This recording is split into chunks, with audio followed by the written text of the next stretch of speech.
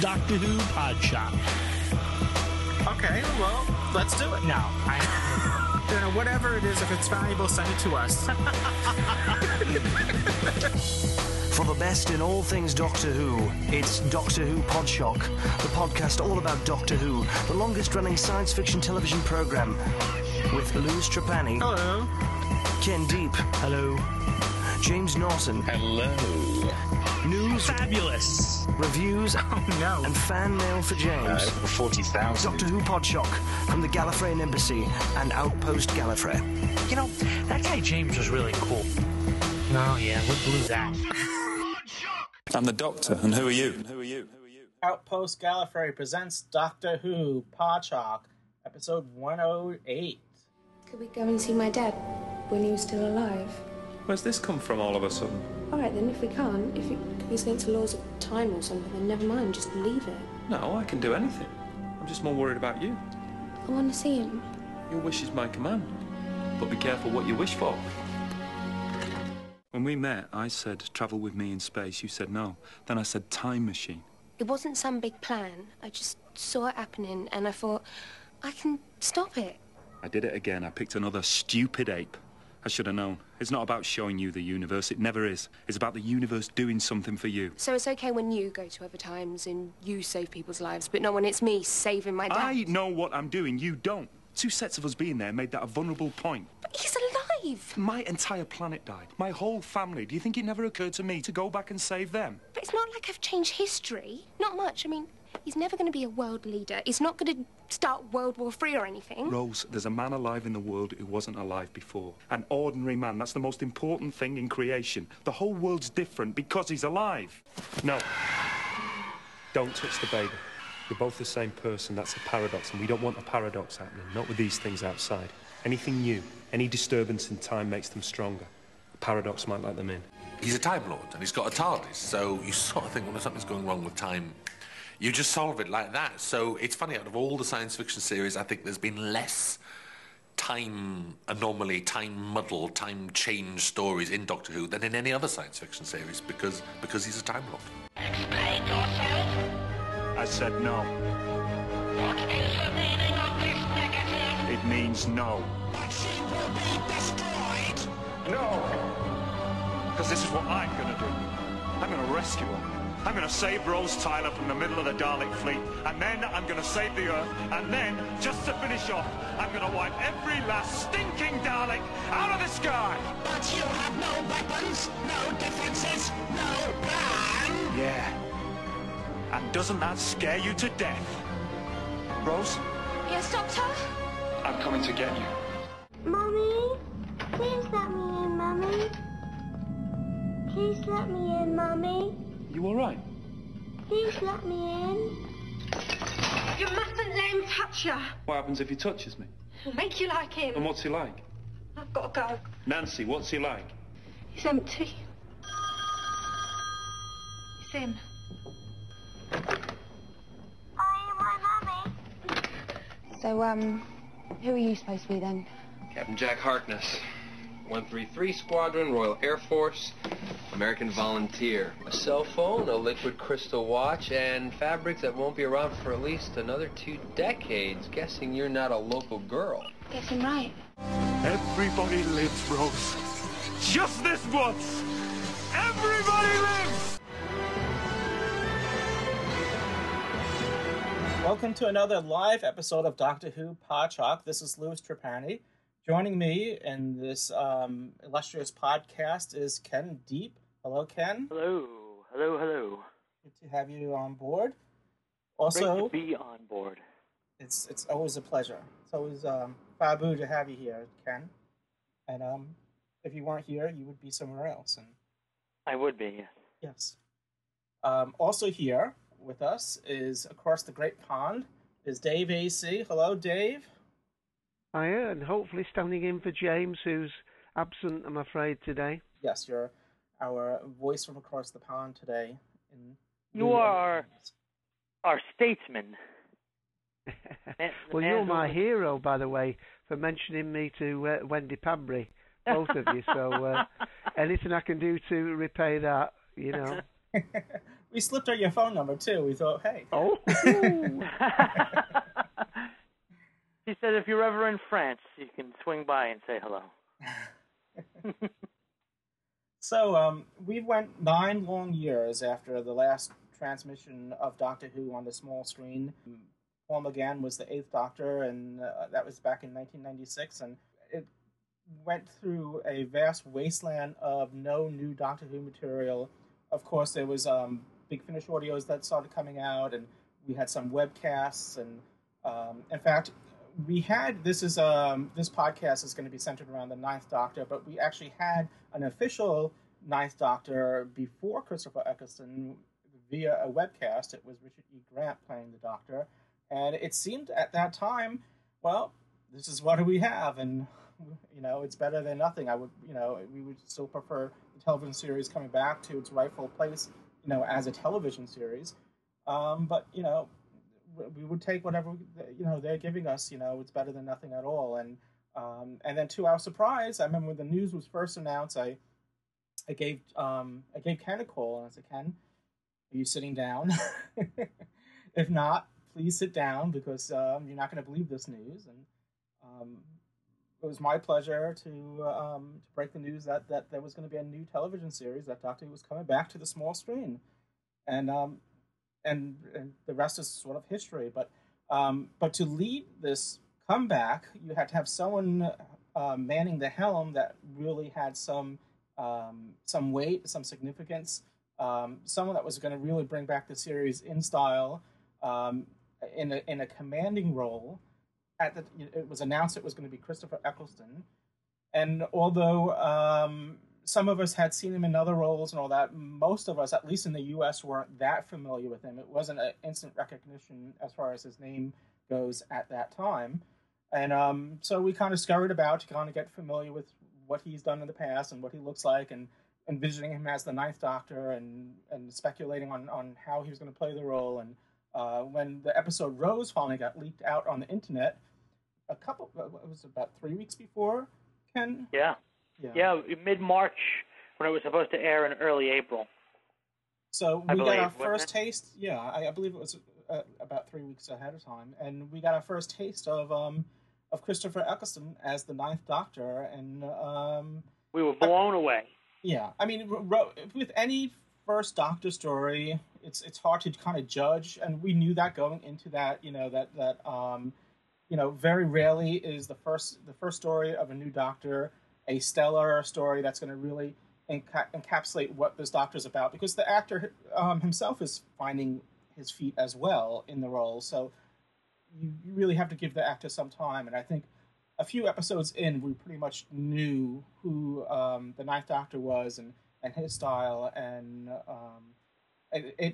for me, it harkened back a bit to Tom Baker in a certain sense, because for the first time we had a Doctor that could really go from being a bit silly or lighthearted with a big smile, and then on a turn of a dime get really serious and take the situation by the reins, and everyone in the room will know how serious he is. I mean, he really has a command presence when he's in the room. I mean, you can really feel his presence in the room, and I think that shows more than anything else that you always know when he's there, and he's always in control of the situation, even when he doesn't seem like he is. Unfortunately, it was an abbreviated role as the Doctor. I mean, it was only one television series, or one season, to use a term that most people are familiar with in the U.S.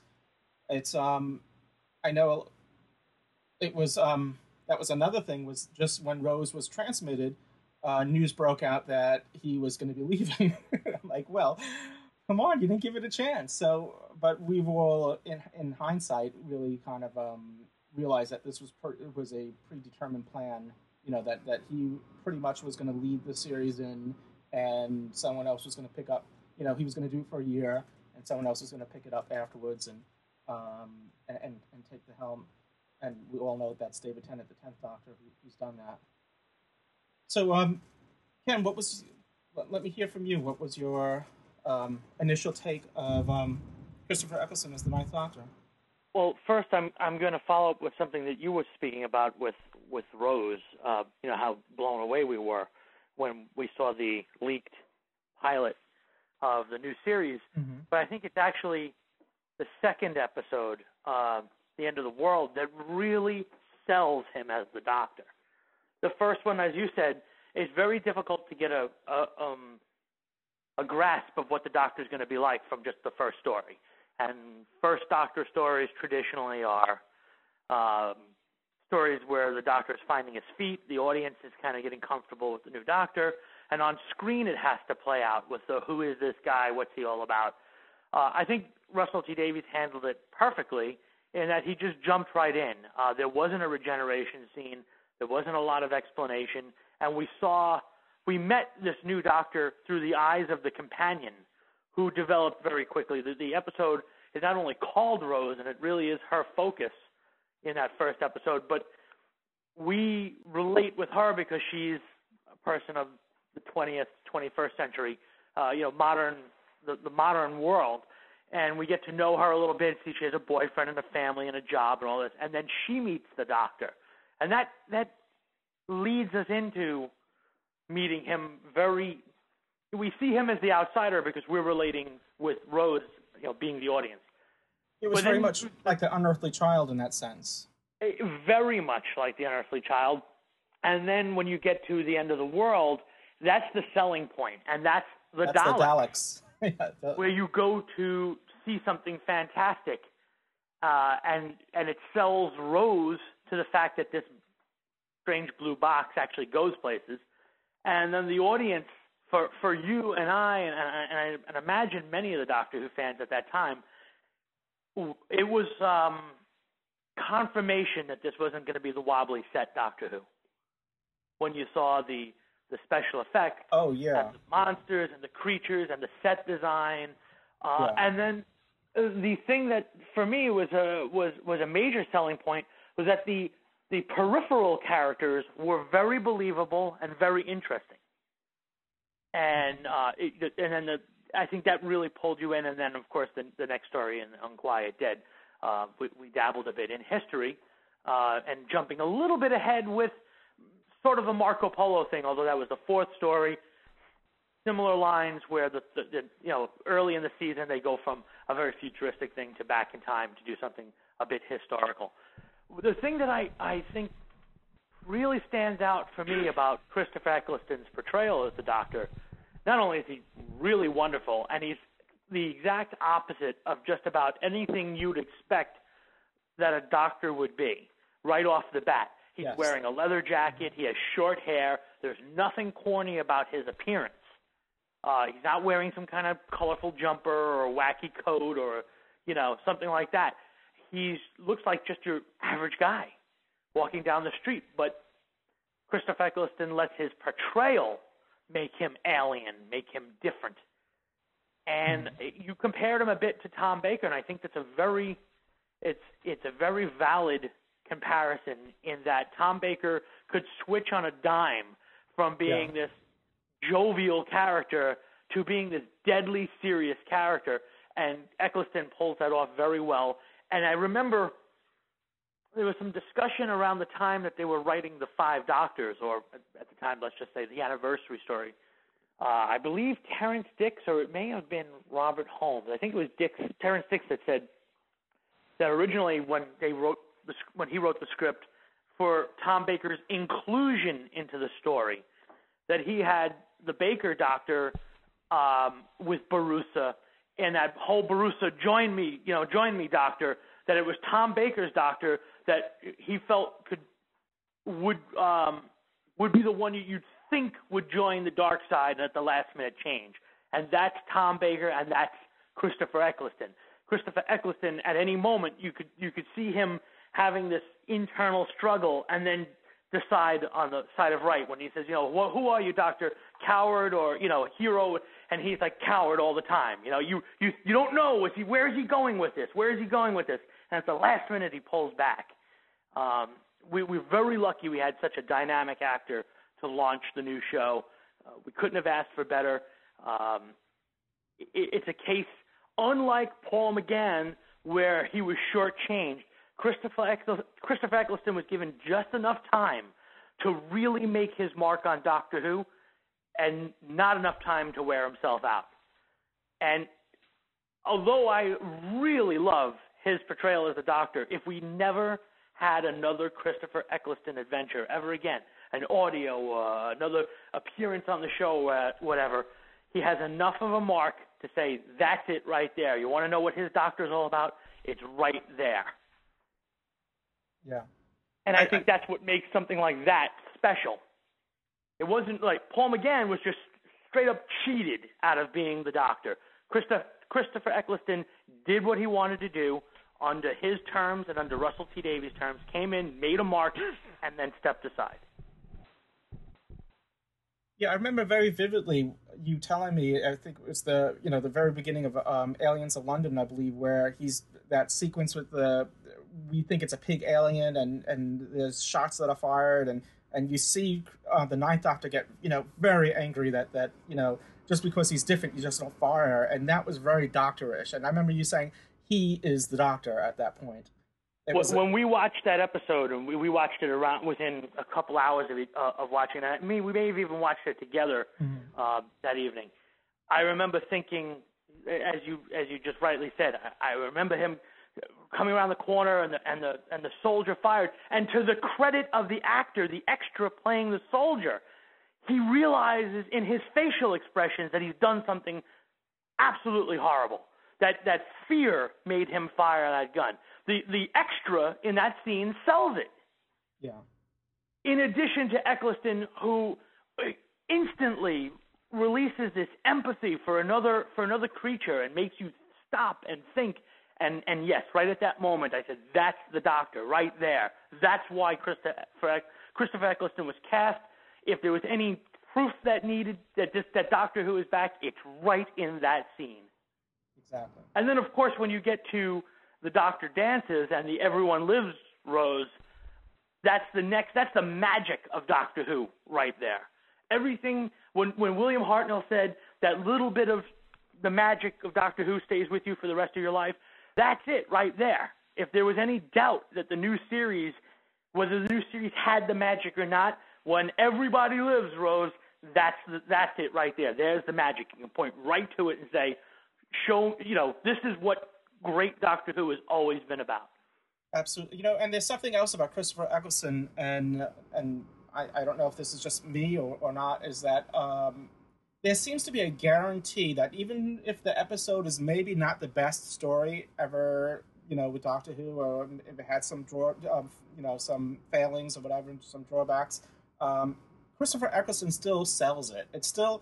it's sort of like a quality assurance we didn't really realize at that time that's what the case was, but, going back, if I ever go back and now watch some Christopher Eccleston episodes, I know, that I'm, it's going to be at least, okay, if you go back to our ratings, how we reviewed everything, there's not one story that got lower than a 3 TARDIS grown, in the Christopher, granted it's only 1 year, but it just seems like there was a quality assurance during that time that you weren't going to be totally disappointed with any given episode.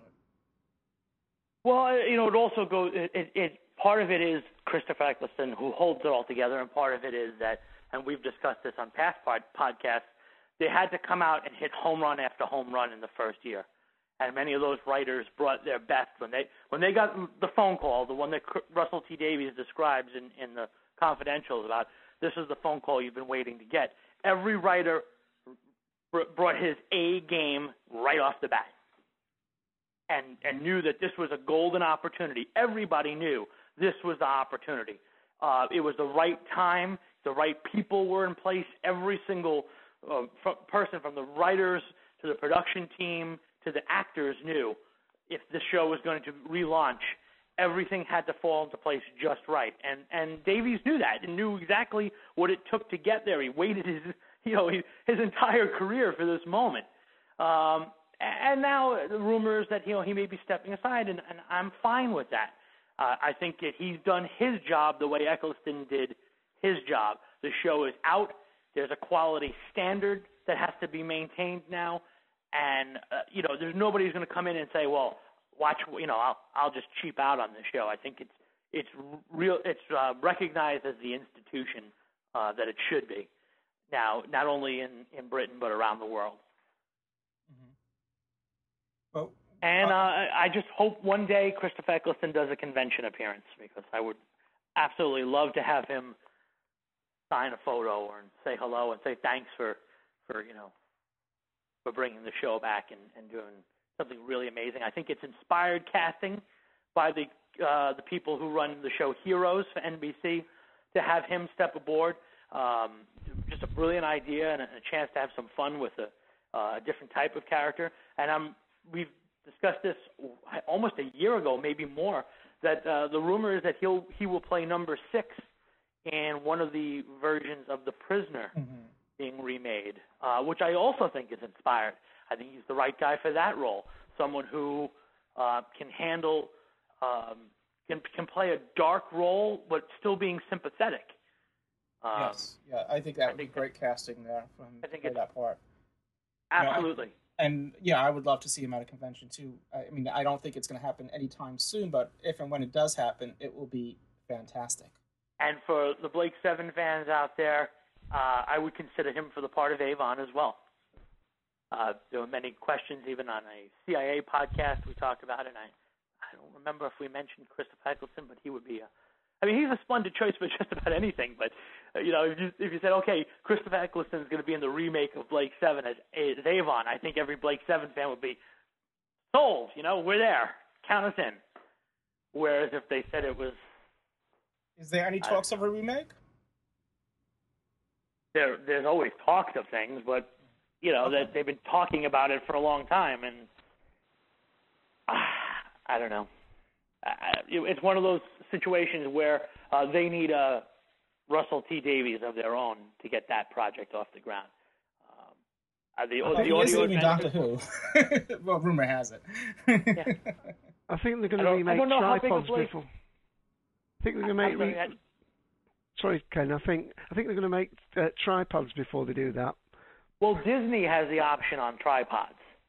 They have the options on the John Christopher books, and so it's probably going to be an American production. As a matter of fact, the last I checked, I think they were scheduled to shoot it in West Virginia or something. It was primarily an American production. A theatrical release or a television series? Yeah, yes. I think they would have been a little bit better served to try to tap in on the War of the Worlds hype a few years ago and try to get it out as a family version of War of the Worlds. I hope the time hasn't come and gone. The other thinking on that could be that now that it's the War of the Worlds hype has passed, it can stand on its own 3 feet. It'll be judged on its own merit, not a War of the Worlds ripoff. So, to me, the Tripods is something that was a phenomenal book, a phenomenal television show, and it deserves to be a phenomenal movie.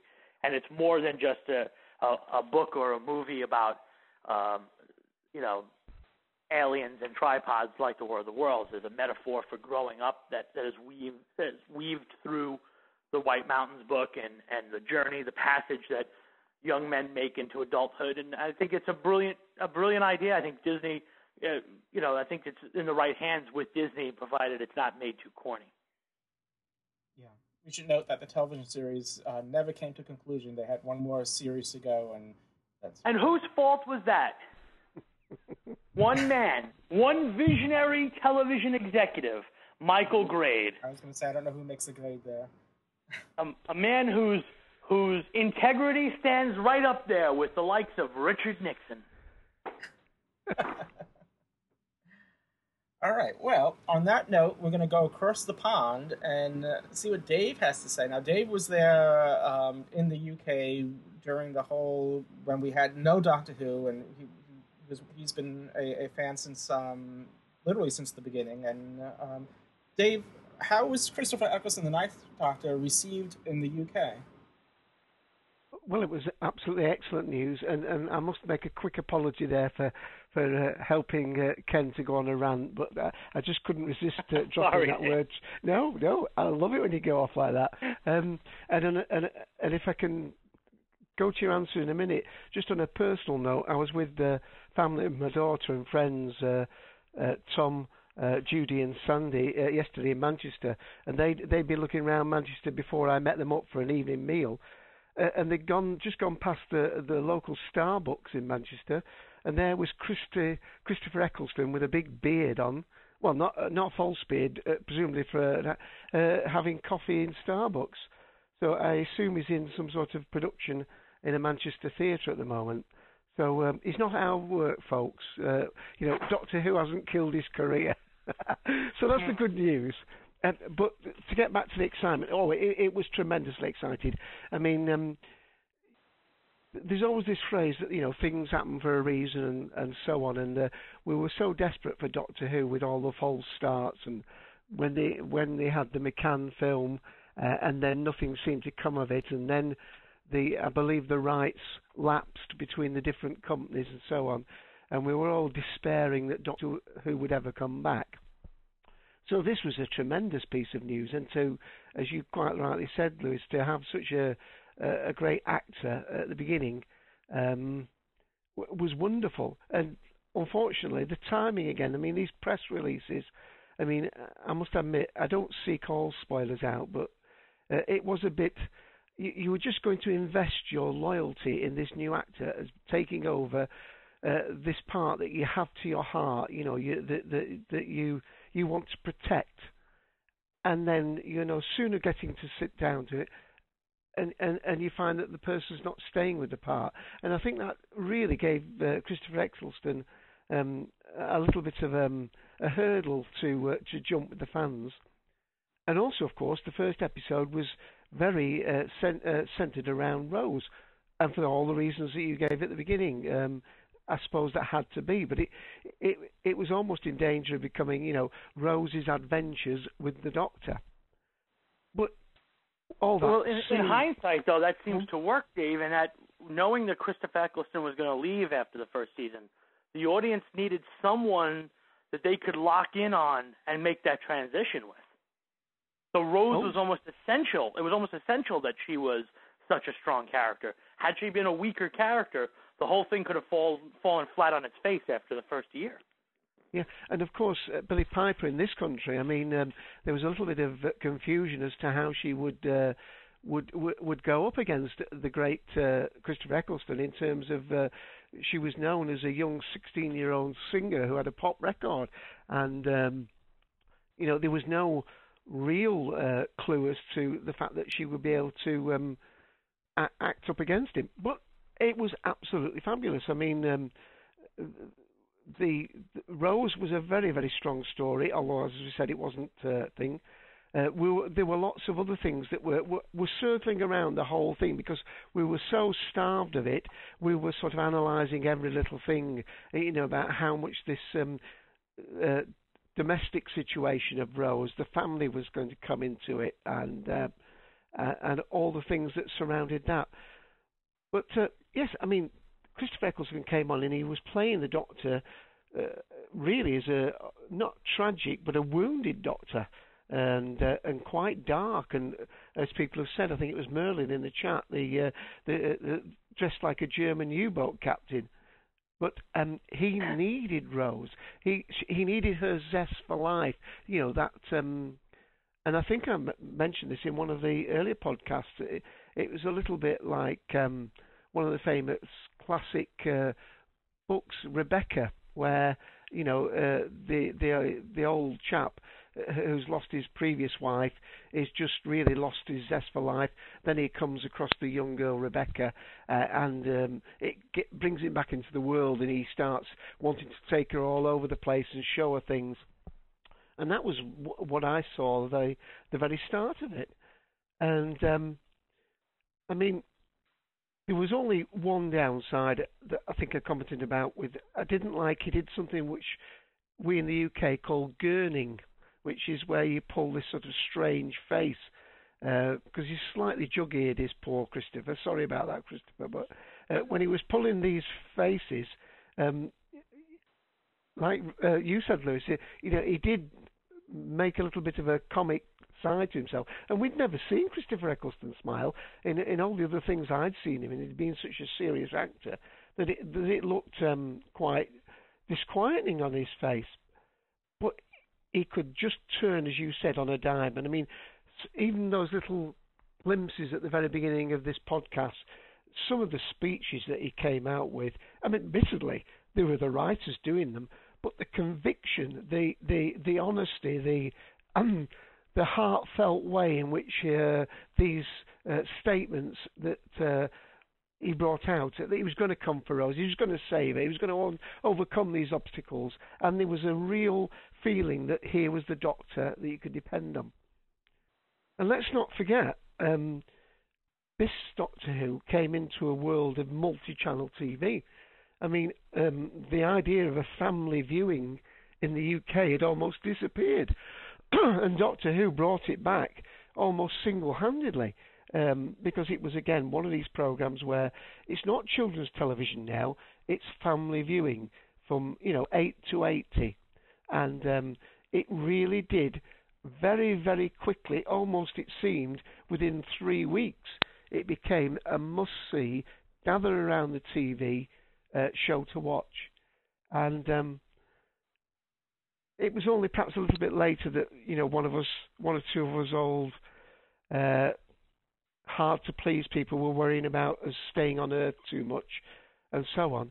But really, I mean, like Father's Day, Empty Child, The Doctor Dances, and then, of course, the appearance of Captain Jack, this series was really secured by his acting, the writers, and I suppose Russell T Davies for having the strength to get it to our screens in such a well done manner, and there seemed to be quite a bit of money spent on it. So that's a long introduction again, Lewis. So hey, we also have to acknowledge that, and someone who is not a huge fan of the Daleks, they also brought the Daleks back in grand fashion.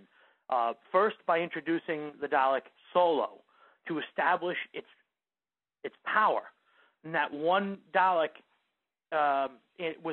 making a comparison to the first Alien movie. The first Alien movie establishes how powerful one single alien is, and then in the sequel, when they launch a bunch of them, dozens of them, hundreds of them, you have a respect for the power that each individual one possesses. Well, the same thing happened with Dalek. The first Dalek episode in the Christopher Eccleston show was one single Dalek that could wipe out the entire world.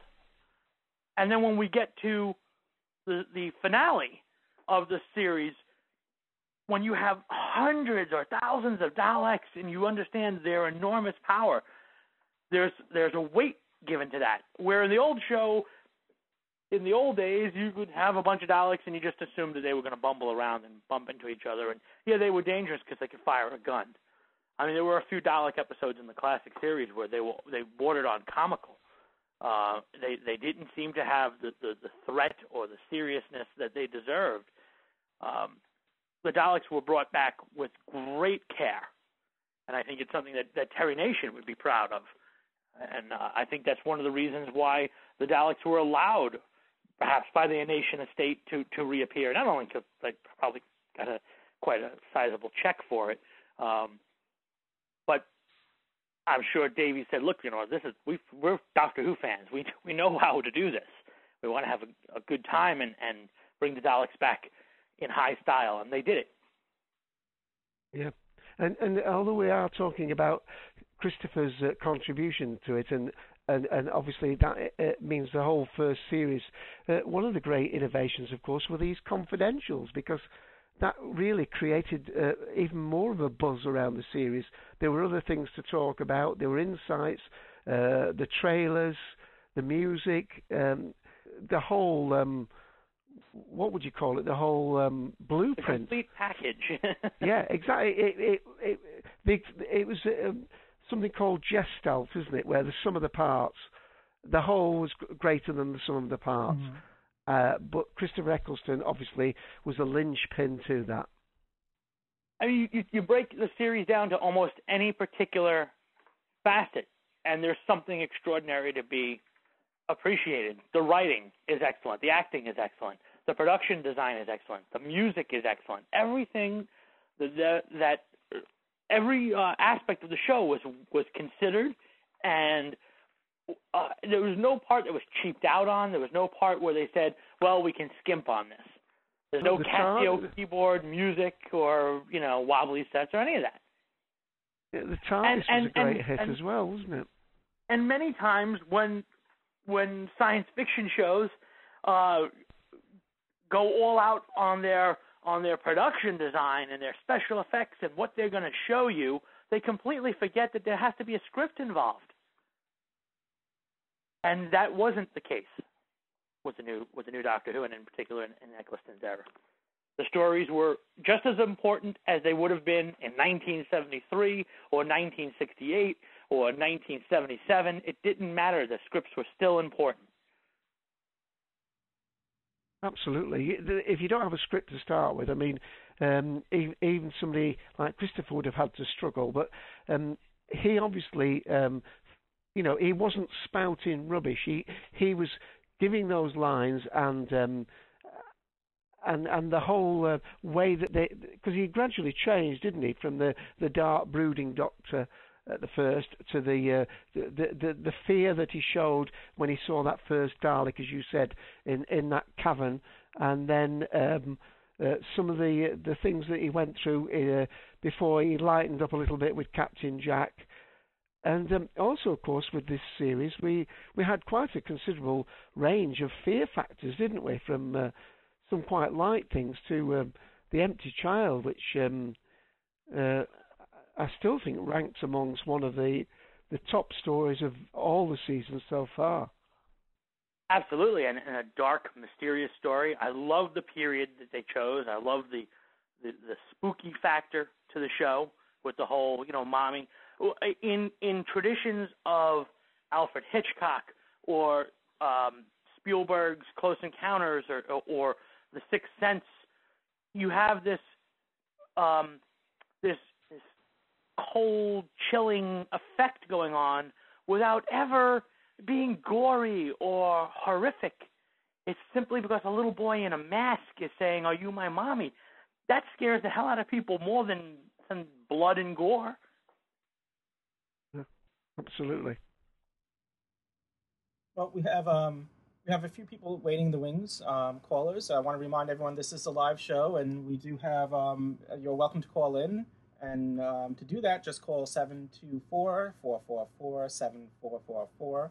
Our call ID number when you call, it's 23358. Once again, that's 23358, and you'll be connected to us, and we'll get to hear your opinion as well. So, but waiting in the rings right now, we have Michael from the Tin Dog Podcast.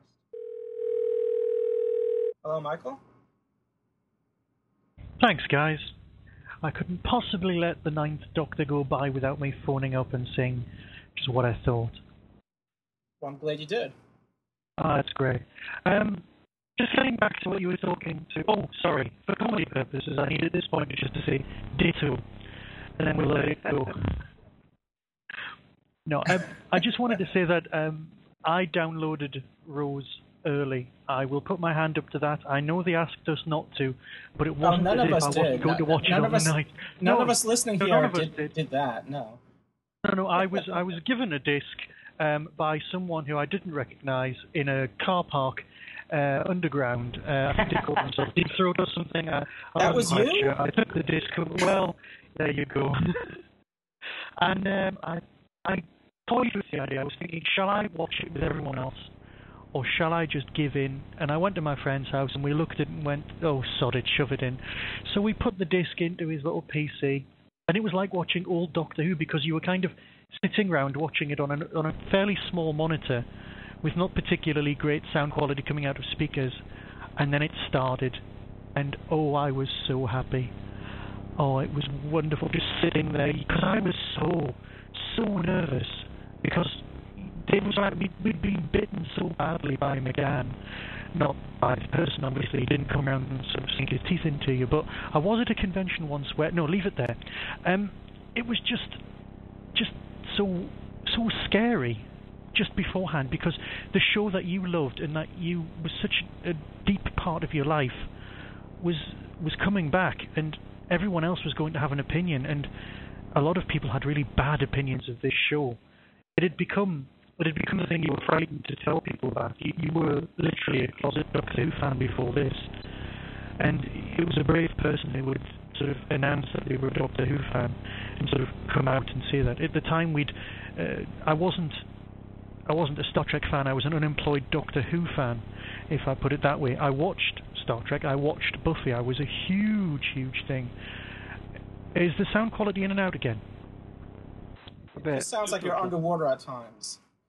Okay. Can I go away, try a different mic, and then come back? Would that help? Absolutely.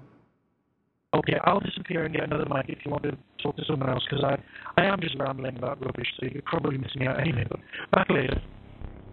All right, thank you, Michael. Thanks.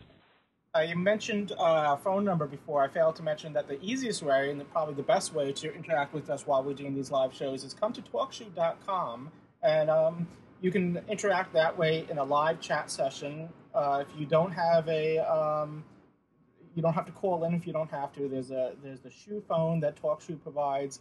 There's two ways to interface with us. There's the classic application-based user interface that you can view chat and participate, or that now they have a new way to do that that's strictly via the web, and you don't need to download any software, and you don't even need to be a member. So, but membership is free. We really advocate it, and it's a you'll show up on our screens here. You'll enter the queue, and it's just it's really the best way to interact with us when we're doing these live shows.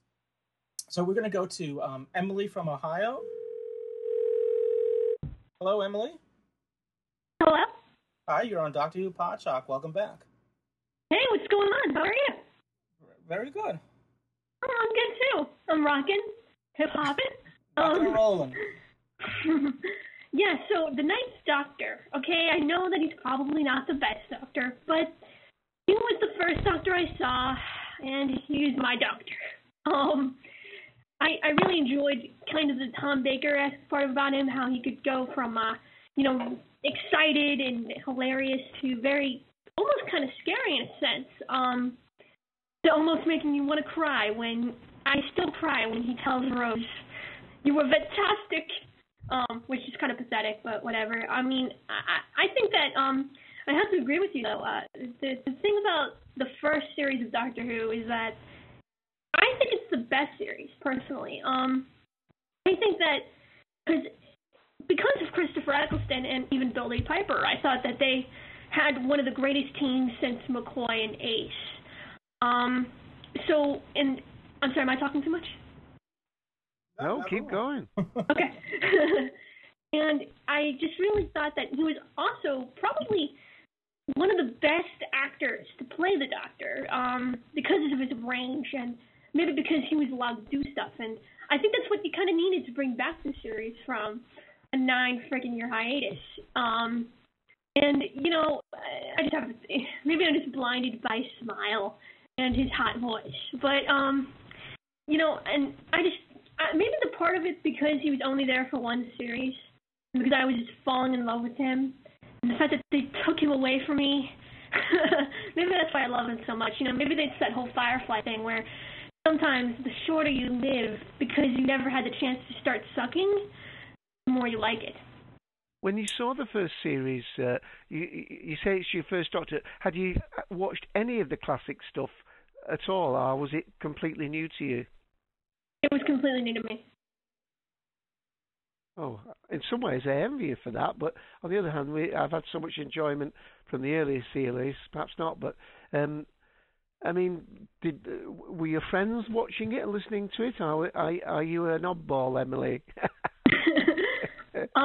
In suburban Dublin and Columbus, Ohio, Yeah, pretty much every geek I've ever met that's into sci-fi is on the internet, So, it was kind of like the whole thing where I got into Heroes and I saw Claude and I started to get into sci-fi like Battlestar Galactica or Star Trek or Firefly, and I said to myself, I'm going to give Doctor Who a chance, and here we are. Well, we're glad you did. But I envy you, David, because you've been around for the whole series. Oh, yeah. Been around a long time. The trouble is I can't regenerate, Emily. That's the only trouble. Now, if we crack that problem, we're on a roll. I'm working on it, Dave. I'm working on it. Oh, that was what the test was with the hot coffee earlier, was it? Yes. So far, my finger hasn't regenerated. I just got to boil. All right. Well, thank you so much, Emily. I really appreciate all your input every time you do participate in the show. So, so feel free to always chime in. Thanks a lot. Okay. All right, we're going to go to... gone out and he's trying to come back in again. Yeah, I asked him to put himself back in the queue when he does. In the meantime, we have Romana 2 on line 1. Hey, Romana 2. Hello. Good to have you back on the show. Hey, it's good to be back. Welcome from the world tomorrow, Monday morning over here. Oh, that's right, yeah. And you're in Australia, right? Yes, Happy Australia Day, right? Yesterday and then tomorrow is officially observed? Yes. See that? Yes. Happy day. Actually, don't get to go to work today because of it. So, yeah. Well, never mind that. You should have been watching the tennis. I was up at 8:30 this morning watching the tennis. Blast the tennis. Not interested. Right, Christopher then, come on. Yes. Anyway, I'll start off by saying I missed Christopher's season completely when it was originally broadcast. I came into the series halfway through the 2006 series.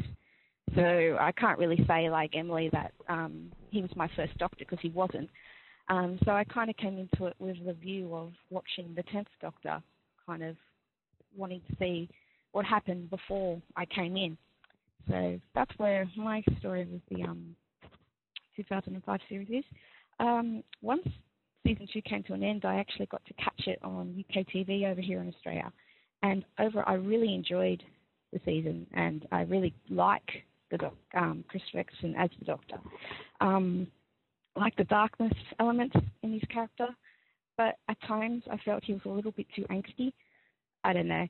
I still liked his character and how he pitched it and the performance, and yeah, love Captain Jack in the series, who's effortlessly become one of my favourite characters in Who, and Rose was certainly less annoying and certainly more clingy than she was here in season 2, which I enjoyed. Because she was starting to grate on me by the end of season 2, but going back to her beginnings as a character, I can see what a good character she was, and it kind of mellowed me a bit with that aspect of season 2. But anyway, highlights of the season were certainly Empty Child, Dr. Dances, as well as the Dalek story and Father's Day. They were probably my favourite episodes of the season. What else to say? I don't know. Was there a buzz about it? Well, I know you said you didn't catch it first time, but I mean, was there any sort of a buzz about it? Or did they make any fuss on the TV stations? Well, they made so much of a fuss that I didn't even know it was on, basically. I remember it being on ABC very, very kind of vaguely back in 2005. I think I remember just flicking through one day, because my grandparents are from England, so they've been watching Doctor Who since the 60s, but my parents have never been into it. But I remember my grandparents talking about it, saying, oh, it's back, and I'm going, oh, okay, I might check it out. And I think I remember catching, like, the first episode of the Empty Child thing, because I just remember these things in masks walking around, and my parents promptly switched it off, so I never got to watch it, because this was back in the day before I had my own TV and other means at my disposal. So, there wasn't that much buzz about it. I didn't even know it was on. The only reason I got into it was I actually went to a meeting of the Doctor Who Club of Australia where they were screening Series 2, and that's how I first got into it. So I had no idea it was around before. Yeah. And, I mean, I always knew. You heard Emily before. Sorry, you heard Emily before you saying that she thought Series 1 was the best of the 3 series so far. Is that what you agree with, or? No, unfortunately, no. I think Series 3 is the best of the 3 so far. That's just me, though, because I'll talk about this next time, that David Tennant is my Doctor. Yeah. I'm the opposite of Emily. So, yeah. Maybe because it's just the first one I saw. I guess it's always the first one you see that really becomes the one that you kind of judge future Doctors on. I don't know. That's just me. Many times it's the case. If it's not your favorite Doctor, at least that first Doctor that you've seen always retains a special meaning. Even if you find another one that you may like more, that first one that you see is that grand exposure to the series and the world of Doctor Who, and it always holds that special place. At least it's been my experience. Yeah, I've gone back in the past and watched some of the classic series via means of my friend's DVD collection, and I've grown to really like Tom Baker and Peter Davison as well. So, but still, if someone asks me who's my favourite Doctor, I'll still say Mr. David. So, yes. Or as Ken's wife will say, Mr. Hardy, Dr. Hardy. Oh, yes, Dr. Hardy, yes. Don't get me started on that. Anyway. Well, thank you so much, Romana, too. No worries. And happy Australia Day. Thank you. And have a good Sunday afternoon. Okay, thanks. We're celebrating Australia Day, too. We're an international podcast, so we're more than happy to celebrate Australia Day. Fantastic. Cheers. Cheers. Bye-bye. Bye. See you guys. Bye. All right, we're gonna. Mike is back, so we're gonna hear what Mike had to say. He had some audio problems before. I just want to make a comment that we didn't really kind of touch base on, was that the chemistry that the Ninth Doctor had that Christopher Eccleston had with Billie Piper, playing Rose, I thought worked very well. I thought it worked better. I think the character Rose played better with the Ninth Doctor than the 10th Doctor, to no fault to David Tennant, but it's just the chemistry I just thought was more spot on with the Ninth Doctor and Rose. And even Captain Jack, when they had the threesome, well, that sounds a little kinky, when they had the three on board the TARDIS, it's just, I thought the chemistry there worked very well together as well. And we're going to go back to Mike. Hey, Mike, are you still gargling, or are you done gargling? It's time to find out. Am I gargling? No. You sound good right now. Okay, well, I'll take it nice and slow, and we'll see if that helps. Okay. Let me see. Basically, I was just talking about what it was like just beforehand, when people were ashamed to be Doctor Who fans, and we were kind of expecting the possibility that Doctor Who might have been brought back as a comedy, something that was taking the mick out of what it was perceived as, that had been mentioned by a lot of people at the time. And when they talked about the assistant, as she was then referred to rather than the companion, Rose being played by Billie Piper, a lot of people's hearts sank, because all we knew her for were two things. She'd been a teen pop singer who sang a song that basically the chorus was, because we want to, and it repeated a lot, and you kind of just wanted to slap her about. And the other thing she was famous for was getting extremely drunk with her then husband, who was a TV presenter, and they'd both sort of vanished in order just to spend a couple of years getting drunk.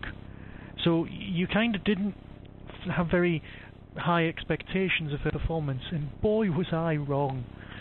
Eyebrow Girl, as she came to be known around our way, was just marvellous, and I've got a feeling I'm gargling again, am I?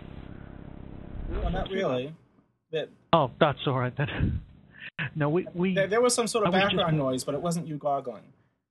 Oh, right, fair enough. I have no idea what that was. I've even locked the cat in another room. Oh no, not the cat. It was just great. Rose was pitched perfectly. Russell had so learned all of the lessons from the 96 movie and turned them on his head.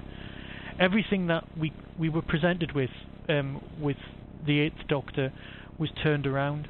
I mean, there was things I really just didn't like, but that was the old school fan in me coming out, and I really had to admit that the series now belonged to everyone else. I didn't like Christopher Eccleston's casting because I knew which voice he was going to use. If anyone's seen, for me, Time Lord is a title, right? It's a lord. Therefore, you're a bit posh. Now, as you can hear from my voice, I'm not a bit posh. I'm from the north, because every planet's got a north. That's fair enough. But I want my Doctor to be a bit posh. I understand Russell's whole let's not put him in a velvet jacket thing because that alienates people, and I suppose it does.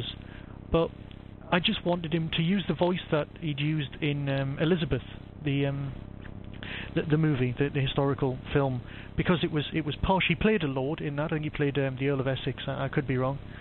So I knew he was capable of doing that performance. The performance, otherwise, was great. A little bit of comedy was thrown in with that plastic hand thing attacking him, but we kind of let it go. But there were moments where Russell really could have messed up. He could have said something along the lines of cloaking device, which made people cringe, but no, it was a disguise. It was he was proud of his TARDIS. He explained it was time and relative dimension in space. Enough tiny little touches to keep the old school fans happy. And we were happy. I must admit, although I'd seen the episode early, I did actually write to Russell, and it was a little bit phoning, I'll admit that. I did say that the T in Russell T Davies stands for the safe pair of hands, and admittedly at the time that's exactly how I felt, because the guy had really, really tried and he'd done a great job. The thing that surprised me the most, though, was the design of the inside of the TARDIS. That completely blew me away. I didn't like the door.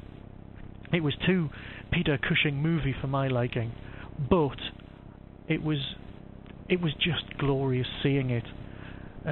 I was literally blown away. I was very, very impressed. The design was just great, and I couldn't believe how much money had gone into this.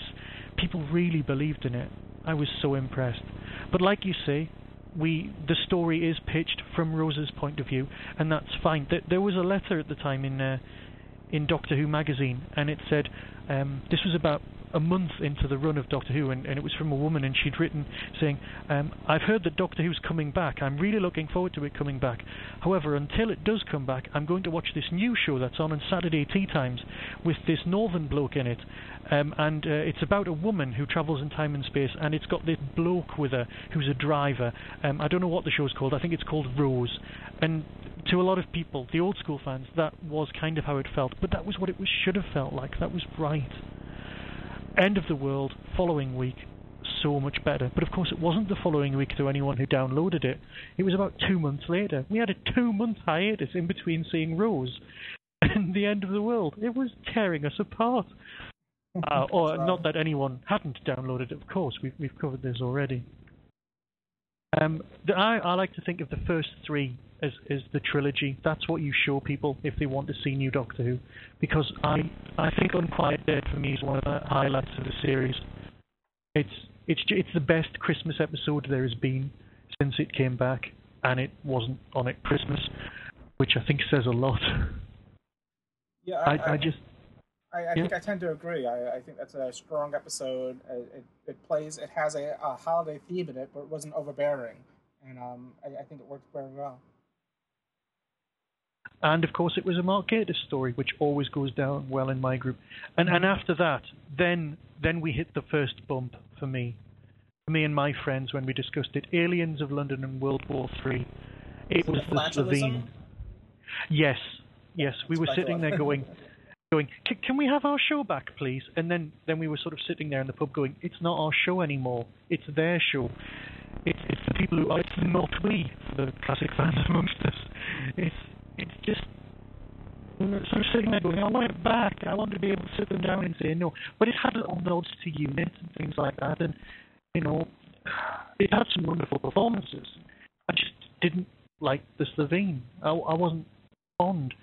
But that was all right, because the following week this was when I was really worried, because I'd paid money way in advance to go to a Firefly convention in London, and it was the Saturday evening, and we all sort of got together to watch it on the hotel screens, hotel big screen, the one that's normally reserved for the sport, just before the evening fancy dress competition. Now, if anyone remembers and used to go to these things, I used to take the fancy dress competitions just a little bit too seriously. That's a surprise, a Doctor Who fan taking sci-fi a little bit too seriously. Who would have thought it? But that night, a lot of us, we sat around, and there was a lot of Firefly fans who had a certain expectation of sci-fi, and a lot of them were quite young and couldn't really remember the classic series, and there was a lot of people who were sort of, oh no, we're not going to watch that. But Dalek was so great. Watching it with hundreds of people. Sorry, I've just noticed on the chat as my voice started vibrating again. Yeah, you're underwater again. Okay. If you'd like me to log out, that's not a problem. Or should I just sort of keep going a little? Well, if you could wrap things up, we'll go to Fairpoint and who's next in the queue. Not a problem. Basically, on the Dalek story, it was very nice that night. And of course, I did win the fancy dress competition. But that's not important. I was going to work my way through the whole series. It's not important. The thing that, like Dave, annoyed me was that we were going to lose the Doctor as soon as we'd got him. Within a fortnight of the series starting, we knew Eccleston was going. And some of the old series people who thought the Doctor only had sort of, 13 lives were thinking, you're going through them too fast. Calm down. Slow down. We need you to stay for a few years.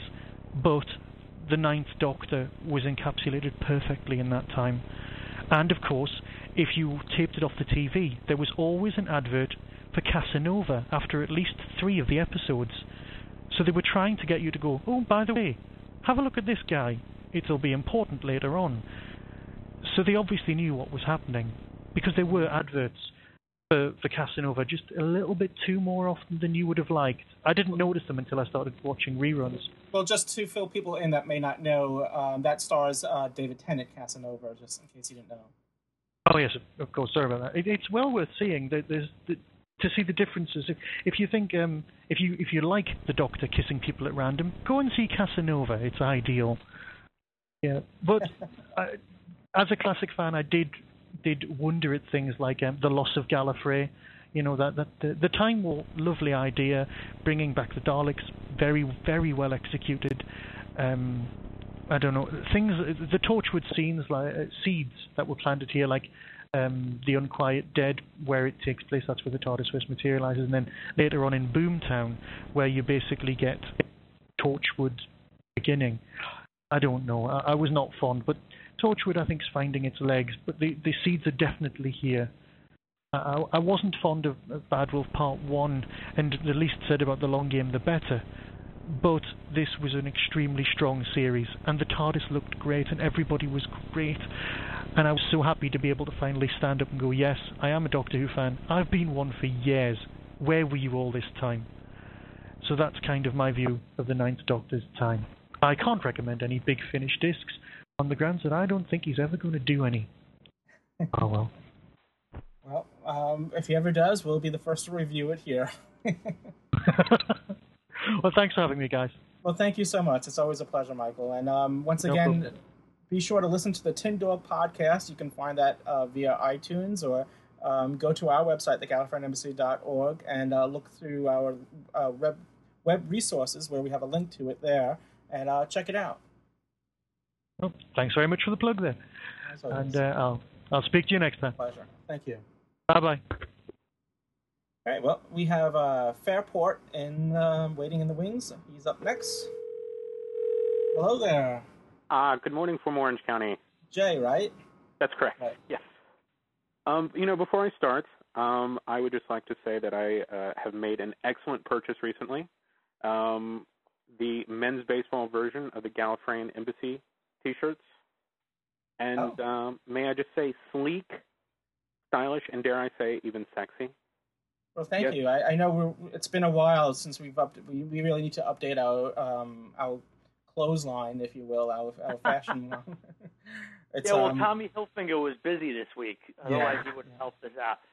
But gentlemen, I have to say, be the first one on your blog to have a Gallifreyan Embassy T-shirt. I can personally say it'll be the closest I'll ever be to being like James. I'm now. That's all we could all hope for. I am. I'm walking up to women. I'm confidently saying hello. I know James Knowlton, baby. And 9 times out of 10, I get slapped. But that 10th time, it's magic. James factor. That's good stuff. Yes, and thanks for the shout out and the plug for the Gallifreyan Embassy swag. As we're only a few weeks away from Gallifrey 2008, the 19th Gallifrey convention out in Los Angeles. So if anybody's going, wear your Gallifreyan Embassy or Podshock apparel. Well, Lewis and I will be rocking ours. Yes, Absolutely. I'll be stocking up on apparel, no doubt. Oh, one other quick mention before you go into your thing, and we're giving shameless plugs. We've stumbled across a brand new convention happening in July 2008 here in the United States. It's going to be in Boston, Massachusetts in July, and we put a link in our links section. It's called JumpCon, and it does feature three Doctor Who guests. So we stand up and we applaud JumpCon here in the Northeast for having 3 Doctor Who guests: Fraser Hines, Deborah Watling, and Mary Tam. It's spectacular. Good work, boys and girls. And that's not the only guests. I mean, there's a list of a few dozen guests, and the JumpCon link is on the Gallifreyan Embassy website. Apparently, they're doing some kind of convention tour because Boston is one of many stops, including Connecticut, Pittsburgh, I believe, Washington, a bunch of different places. So we're going to keep our eye out and see which conventions have Doctor Who guests and see if we can let everybody know that when Doctor Who guests are in their neck of the woods. And perhaps Lewis and I will hit the road.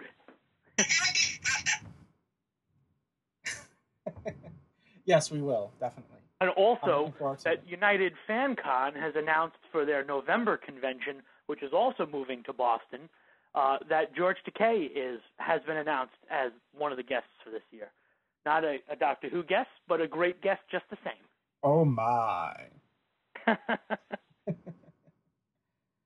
All right, well...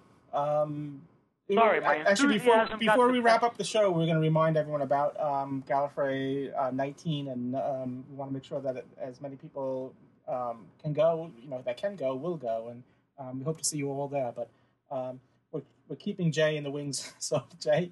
No. Sorry. Yeah.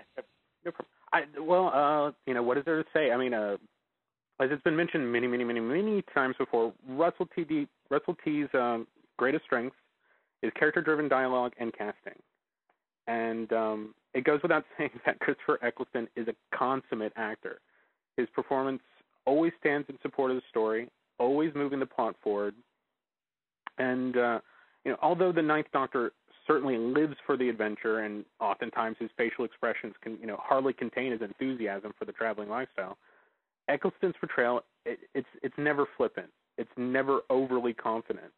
And for me, that's the biggest difference between Eccleston and at least later Tom Baker. You always feel the danger with the Ninth Doctor. And if it wasn't for Eccleston, I'm not certain how frightened audiences would have been of farting monsters and a goofy kid in short pants running around asking for his mommy. Okay, to be honest, I was scared senseless by that little tyke. The Empty Child Doctor dances, along with Father's Day, are probably my 2 favorite episodes of new Doctor Who. So thank you, Mr. Moffat. Thanks, Mr. Cornell. I must say that I also want to take some umbrage with the serious, brooding Doctor tag that some critics and fans have labeled the Ninth Doctor. Eccleston, in fact, I truly believe, had some of the funniest lines in the entire history of Doctor Who. I would say the second meeting of Rose and the Doctor at Rose's flat is absolutely played for laughs, and Eccleston eats up every line of dialogue. Where Tom Baker kind of mastered that infectious Harpo Marx smile, Eccleston adopted an equally alien-like Stan Laurel-like grin that just ingratiated me to the character immediately. And, from an American point of view, if the new series was going to work for today's audiences, the show that, the first series desperately needed a doctor who could display that right mix, of passion and humor and that single-mindedness for the task. And Eccleston gave us that doctor in spades. I mean, next to Tom Baker, I would say Eccleston is the most important doctor in terms of acceptance outside of the UK. So anyway, I rambled on long enough, and I'll pass the mic back to you, Lewis and Ken. So thanks for letting me have a say. Well, Jay, that's a good point. That not only did Christopher Eccleston bring the series back, but it also introduced the series once again overseas to all new audiences, because it was that series, it was his series that that came to America, that obviously went to Canada. In fact, Canada was underwriting the series, and it was so it was a given that it came to Canada first in North America, Australia, and across the world, wherever Doctor Who is shown. The current series, it was introduced with Christopher Eccleston once again at the helm. Absolutely. I mean, there's an entire new generation. My own nieces, they own the first Doctor for them is Christopher Eccleston. No matter how many times I've, put in something like the Five Doctors, they still refer to Eccleston as, the first Doctor. Mm-hmm. And that's natural, and Eccleston definitely deserves our thanks. I mean, I know I wish we could have had another series with him, but it was short and it was sweet. And if I ever meet the man, I would certainly, shake his hand and thank him profusely. I think we all would. And, as short as it was quality there all throughout it. And I think, I think Ken made a mention before, if we never see Christopher Eccleston again, I think that 1 year still stands on its own. It's still a testimony to Christopher Eccleston, how strong of a presence he has, that it's not weak in any way. It's still very strong, that Series 1. Absolutely.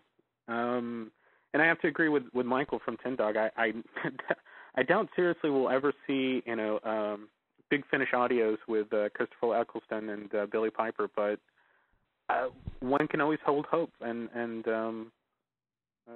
I certainly hope he warms himself back to the series sometime in the future. Never say never. Exactly. They said that about Sean Connery, too.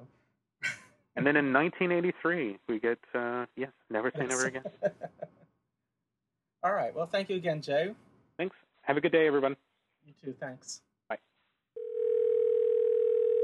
Ninja Man 6. Hello. Hey. How are you? Good. How about y'all?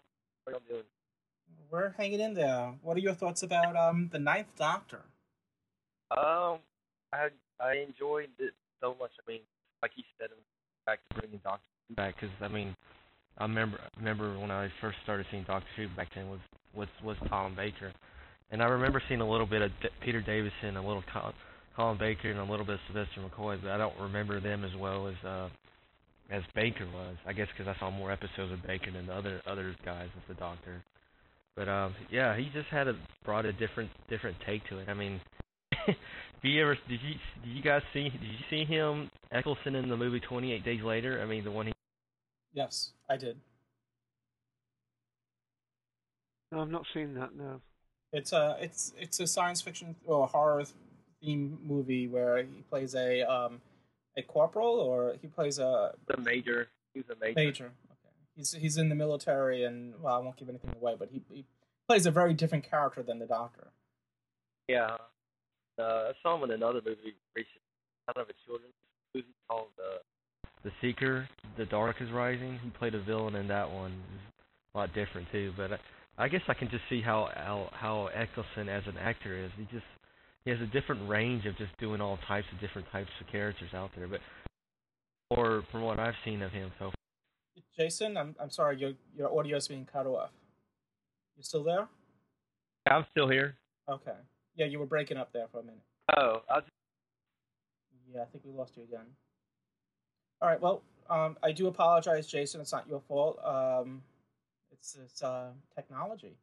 This is a very popular show we got here going here. We have a lot of people calling in the stream and also streaming. They're chatting, so I think the bandwidth is being pushed to the max here. Oh, okay. Oh, well, we're hearing you now. Any last comments before we go to the next caller? I was just going to say real quick, I was watching one of the older Doctor Who's the other night, one with Colin Baker. I think it was called Revelations of the Daleks. I didn't realize that one of the characters in that storyline was in the Voyage of the Dam special. I don't know if you guys picked that up or not. The one that was the tour guide in the Voyage of the Dam who was talking about Earth and everything. He was one of the other characters. Oh, yeah.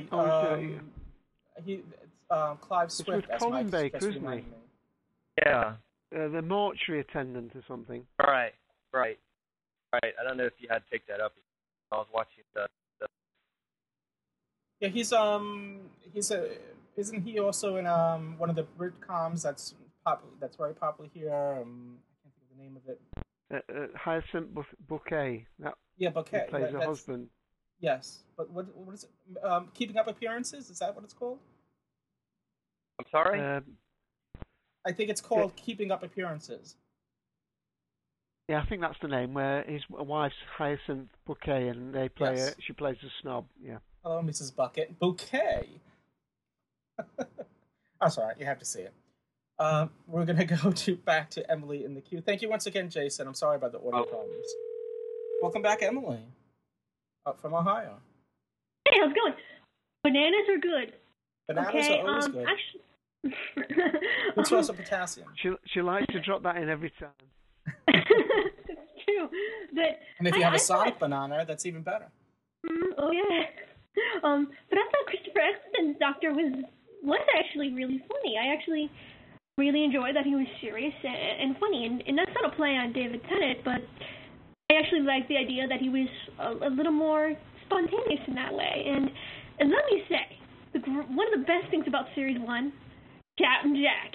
And I really miss that team of Captain Jack and Rose and the Doctor. And I really think, I mean, specifically the Ninth Doctor with Rose and Jack. Yeah, I think it was a nice chemistry there. Mm-hmm. And I think it's part of what I do rewatch Boomtown for was that chemistry. You know, no matter how campy it was, I still enjoyed it. Yeah, absolutely. And it was good that Captain Jack came in, but after Christopher Eccleston had firmly established himself as the lead and the Doctor. No, did complimented. Did Moffat make Captain Jack, or was that Russell T Davies telling Moffat to put this character in there? Out of curiosity.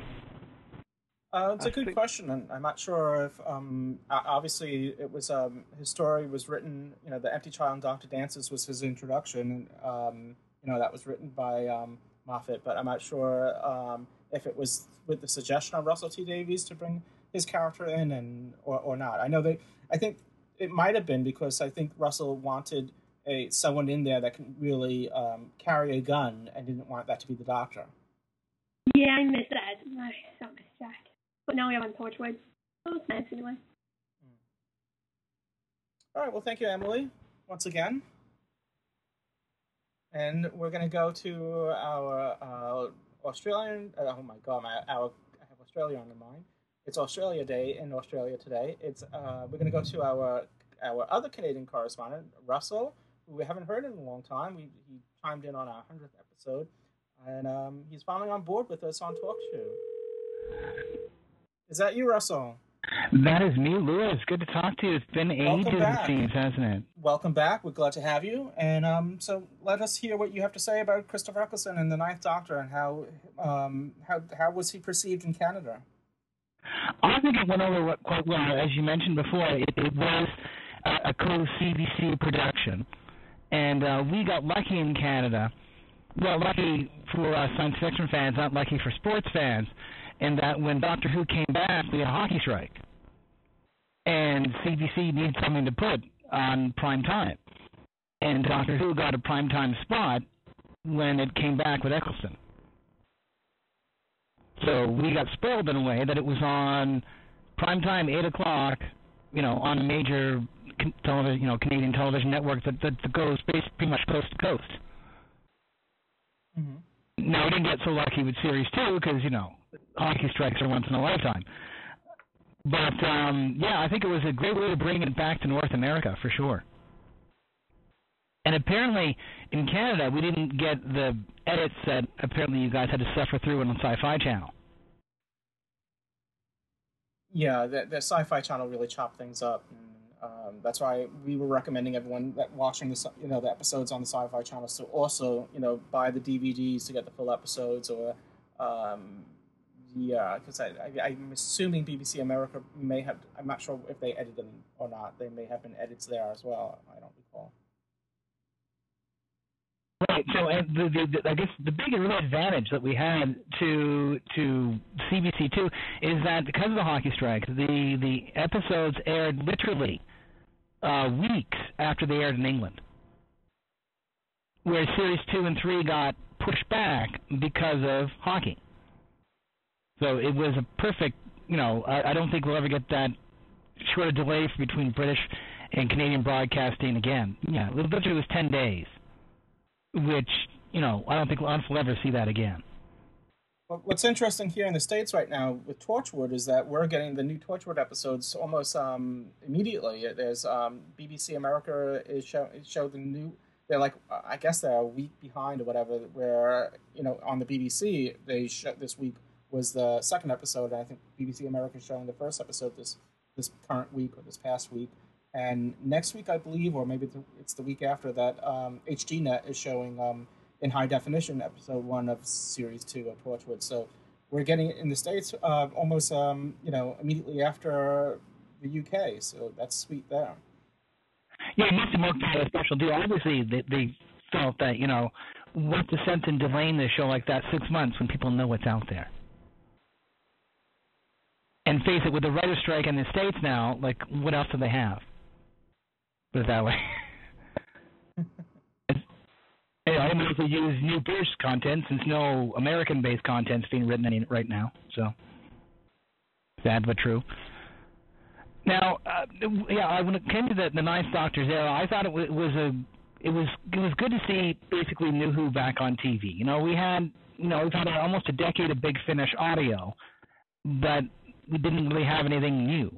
So, I think it was definitely good to see, Who back with a budget where, as much as we all have a fondness for wobbly sets, it's just, it's nice to see something with modern day technology. Yeah. Well, that was made evident. We said earlier, I don't know if I think you weren't on the feed at that time, weren't on listening at the time, but we had mentioned that earlier, that with the End of the World episode 2, it made a strong statement that this isn't your father's Doctor Who anymore. This is no more wobbly sets. This is a serious effort being put forth, with a budget and with sets that don't wobble or CGI that doesn't wobble. Right, and then wobbly models either, or that kind of stuff. Yeah. So, I think that they came back, I think, with a strong direction. I think because they came back strong, that's why we have Series 2, 3, and coming up in, 2 months now? Series 4. Yeah, rumor is that I think The Sun is reporting April 5th as the start date. Again, that's take that with a grain of salt. That's coming from The Sun newspaper, so I think it's, if all goes well, it will be April 5th then. So we'll wait and see. Yeah, well, I mean, it looks like Torchwood will lead right into Who, so, at least, let's see, who knows, with the writer's strike, maybe we'll have Doctor Who air quickly in North America as well. We can only hope, yes. Something good come out of the strike, as they've been saying in chat. Russell, what did you actually think of Christopher Eccleston as a Doctor then? Is he one of your favourites? I think he's one of my favorites. I still will always have a huge fondness for Tom Baker. He's the Doctor I grew up with. So, but I think he added a new dimension to the character. Certainly added a new hairdo. So, I think he was, he was good for what it was. I think personally he could have gone another series, but that was his choice as an artist. You know, it seemed that we were just getting into the depth of what this version was, and then he's done. So I think he could have at least done one other one, and probably it would have been a success. Yes, I think there's quite a few of us that are of a similar mind on that. Ken's been very quiet. Unfortunately, he's the type of actor, and he's made this job like that. He does one thing, and then he's done with it, and that's his style. And they obviously knew that going in. Yeah. Well, I think we're going to wrap things up here. We're going on almost 90 minutes here, so I think we're all a bit spent. Well, thank you so much. It's been a pleasure. Yeah, it's been a pleasure to finally actually get connected to this talk show thing after all this time. Yeah, I'm thankful for that. So it's the new web interface that TalkShoe offers. And just a reminder to everybody out there in TalkShoe, I've still been doing my own podcast, coming on to 2 years in May, getting up close to my 100. Thank you. It's tough work, Lewis. I empathize with you always when it's getting these things out. Ramble with Russell. And that's, yes, and there's a link to that on our website. Once again, if you go to our web resources and go to podcast, you'll find a link to Russell's webcast, which is if I recall correctly, you interview different people on each week, and it's sort of a anthology type of podcast. Yeah, monthly reviews, DVDs, audiobooks, movies, and the occasional guest. Science fiction. Yeah, I had a great science fiction discussion this past week with a fellow podcaster, and still, hopefully, trying to get Colin Baker on my show. Work in progress. Sweet. Yes, I have many questions. All right, well, thanks again, Russell. I think we're going to wrap things up here. Okay. Cheers. Cheers, and oops, I think I cut him off. Well, I do want to thank everyone that participated in today's show, and it's been a long show. We had a lot to talk about. It was Christopher Eccleston brought in the return of Doctor Who. No small feat there, of course, with the help of great writers and Russell T Davies, of course.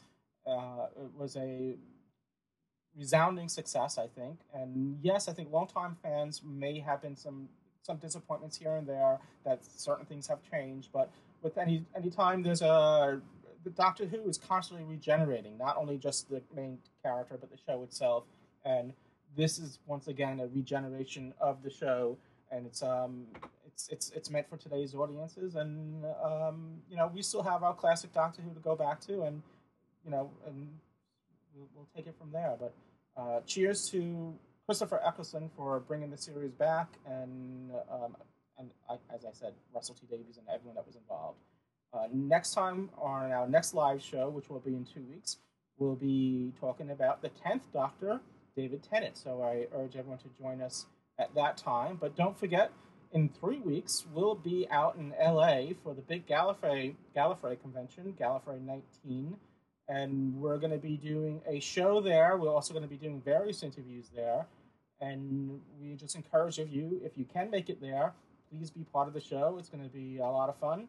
And we're looking forward to seeing you there. Right? Isn't that right, Ken? It is. We'll be wearing our Podshock shirts.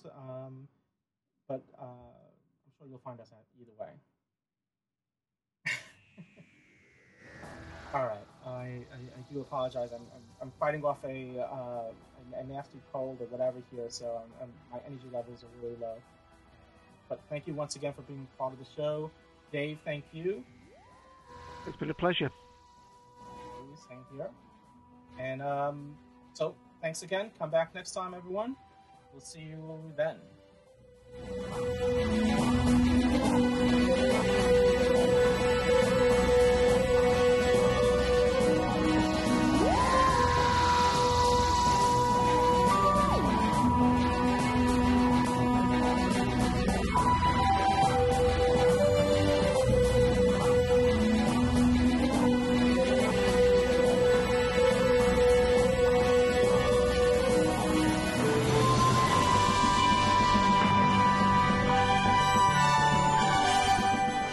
You've been listening to Doctor Who Podshock Live, run by the fan fan-run GallifreyanEmbassy.org and presented by Outpost Gallifrey at Gallifrey1.com. Doctor Who is owned and trademarked by the BBC. Doctor Who Podshock is not affiliated with the BBC in any way. Come back next week for another exciting and informative episode of Doctor Who Podshock. You can email us at feedback@podshock.net.